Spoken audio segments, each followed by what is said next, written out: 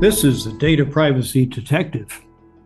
Today, we're going to take a look at the GDPR, the European Union's method of regulating personal digital information. It's almost 5 years old as we record this in March of 2023. GDPR, that's the General Data Protection Regulation, it's binding law throughout the European Union, became effective in May of 2018. And through the end of the year 2022, it's become embedded in how the European Union regulates personal digital information. And one must recognize that its influence extends far beyond the 450 million people who live in the European Union. Well, let's take a look at it. Every country within the EU has similar but not identical rules about digital personal information. The United Kingdom may have Brexited the EU, but it retains GDPR's rules. So does Norway and Iceland and Liechtenstein. They're members of the European Economic Area. They're not members of the EU, but they're tied to EU regulation as members of the EEA. Well, let's consider fines. When it became effective, GDPR threatened enormous fines, up to 4% of businesses' turnover, for violations of its data privacy rules. And we have seen that in practice. By the end of 2022, according to privacyaffairs.com, there were 1,295 fines issued in a total of 2,341 million euros. About 2.5 billion US dollars. And the biggest targets of these fines have not been companies headquartered in Europe. They're based in the United States, Amazon and Meta, or formerly Facebook. The largest fine was Luxembourg's $746 million fine of Amazon Europe. And that's followed closely by Ireland's fines of Meta, or Facebook, for hundreds of millions more for different incidents. The smallest fine, 28 euros by Hungary. That's a little more than the typical European speeding violation.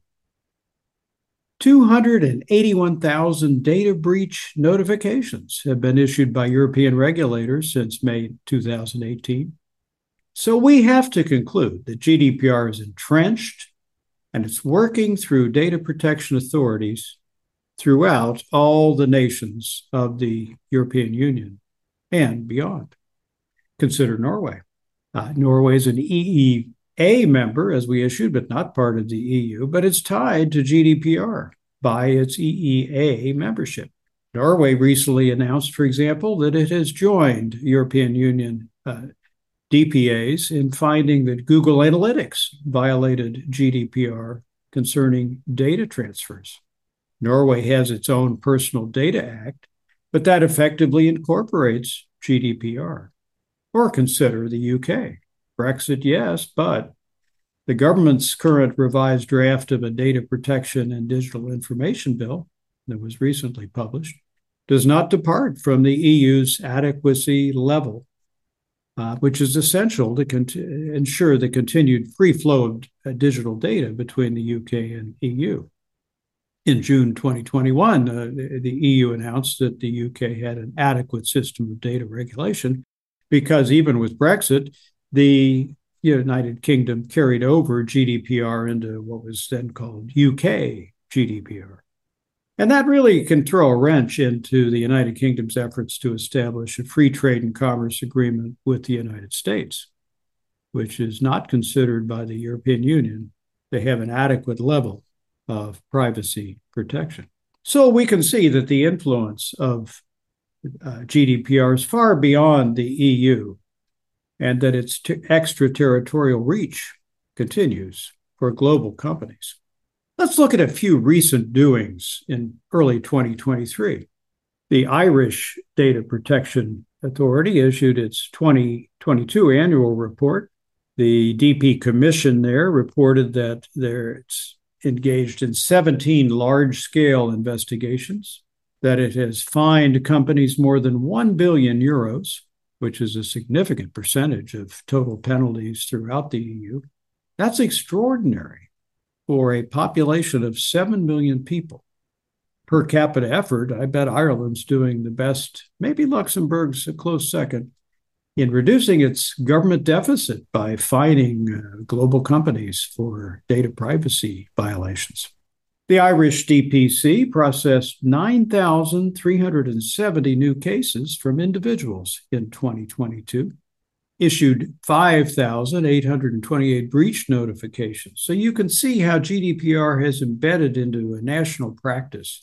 Ireland's population being that of a number of the states of the United States, for example, with far-reaching involvement with individuals and breach notifications and so on.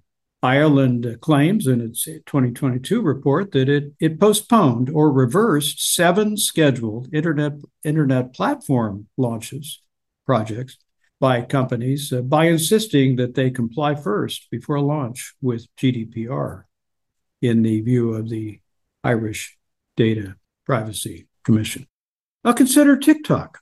Well, the United States is considering banning it or forcing the sale of it, at least the U.S. branch of TikTok, owned ultimately by a Chinese company, private Chinese company, or the U.S. otherwise restricting its use.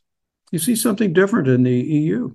TikTok has announced plans there to host EU data on servers to be located in Ireland and Norway. It's promised that all data transfers outside the EU will be vetted by an independent third party. I'm sure what vetted means, we shall see. TikTok's promise there will be security gateways to enhance data access controls. And what's going on here is pretty obvious. The People's Republic of China, I'm sure, will not be receiving an adequacy ruling by the EU anytime soon. But a Chinese company like TikTok, private one, may be able to satisfy GDPR's exacting privacy standards by effectively containing data within the EU and blocking its sharing with the PRC government. We'll see how the PRC government reacts. We'll see if that works, and we'll see if 28 DPAs throughout the EU, or if the European courts will find that adequate and compliant. Meanwhile, the European Commission and the United States are making a third effort to create a safe harbor for data transfers between the United States and the European Union. The first two were blocked by the courts of Europe.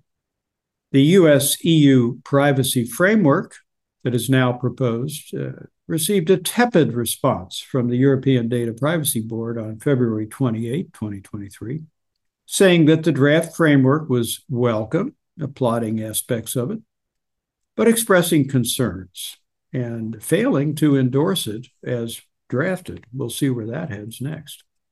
We see continuing struggle between the United States and Europe about whether the United States adequately protects personal digital information. The U.S., of course, has no overarching single federal code about digital data privacy, and instead takes a sectoral approach. And certainly American politicians on both sides of the aisle are insistent that digital data be available to U.S. government surveillance for criminal and other purposes. And it's very doubtful whether anytime soon the U.S. would be given an adequacy ruling by the EU, and whether individual U.S. companies will be able to exchange personal data with the European Union freely. Instead, we most probably will see that organizations need to, in effect, comply with EU rules for the data of EU persons, or risk the level of fines that we have seen in GDPR's first 5 years of operation. Finally, Europe has a draft Data Act that goes far beyond personal data, and recent actions of the DPAs are putting increasing emphasis on the same thing the Data Privacy Act will accomplish, and that's to bring life to what it means to be privacy by design or by default. There will be increasingly required of products and services that they contain digital data privacy protections. What's happening there is to move away from a focus on breaches and breach notifications and breach fines to a system that demands data security of equipment and services through which personal information is collected, shared, sold, even hacked, and otherwise moved. Now, this is an evolution we've seen in many other spaces of our economy. Consider the seatbelt. Not long ago, it was not required, but it became required by law. And once required, it became omnipresent. It became easy to use in a vehicle for drivers and passengers both. And that, one might predict, is the likely course with digital products and services, that they increasingly have built-in privacy protections, and that they have built-in easy-to-weigh use for individuals to make choices about whether companies can share or sell our personal information. This may be the arena where we are likely to see convergence between the GDPR model and those of light touch countries. You see this in India's pending law, which is hesitant to impose current practices in the technology sector, which is evolving so quickly, or the U.S. lesser regulation approach to e-commerce, other than for very sensitive personal matters such as healthcare information and financial data. Well, in its first 5 years, the GDPR has proven that it's here to stay in the European Union and beyond, that it intends to continue to be the set of rules by which global information companies must operate if they want to be global and involve the 450 million people of the European Union, and that GDPR will be influencing how other countries and other markets regulate and deal with our personal information. Having given this glimpse of GDPR in its first 5 years, I will close as I always do by reminding us all, protecting your personal data begins with you.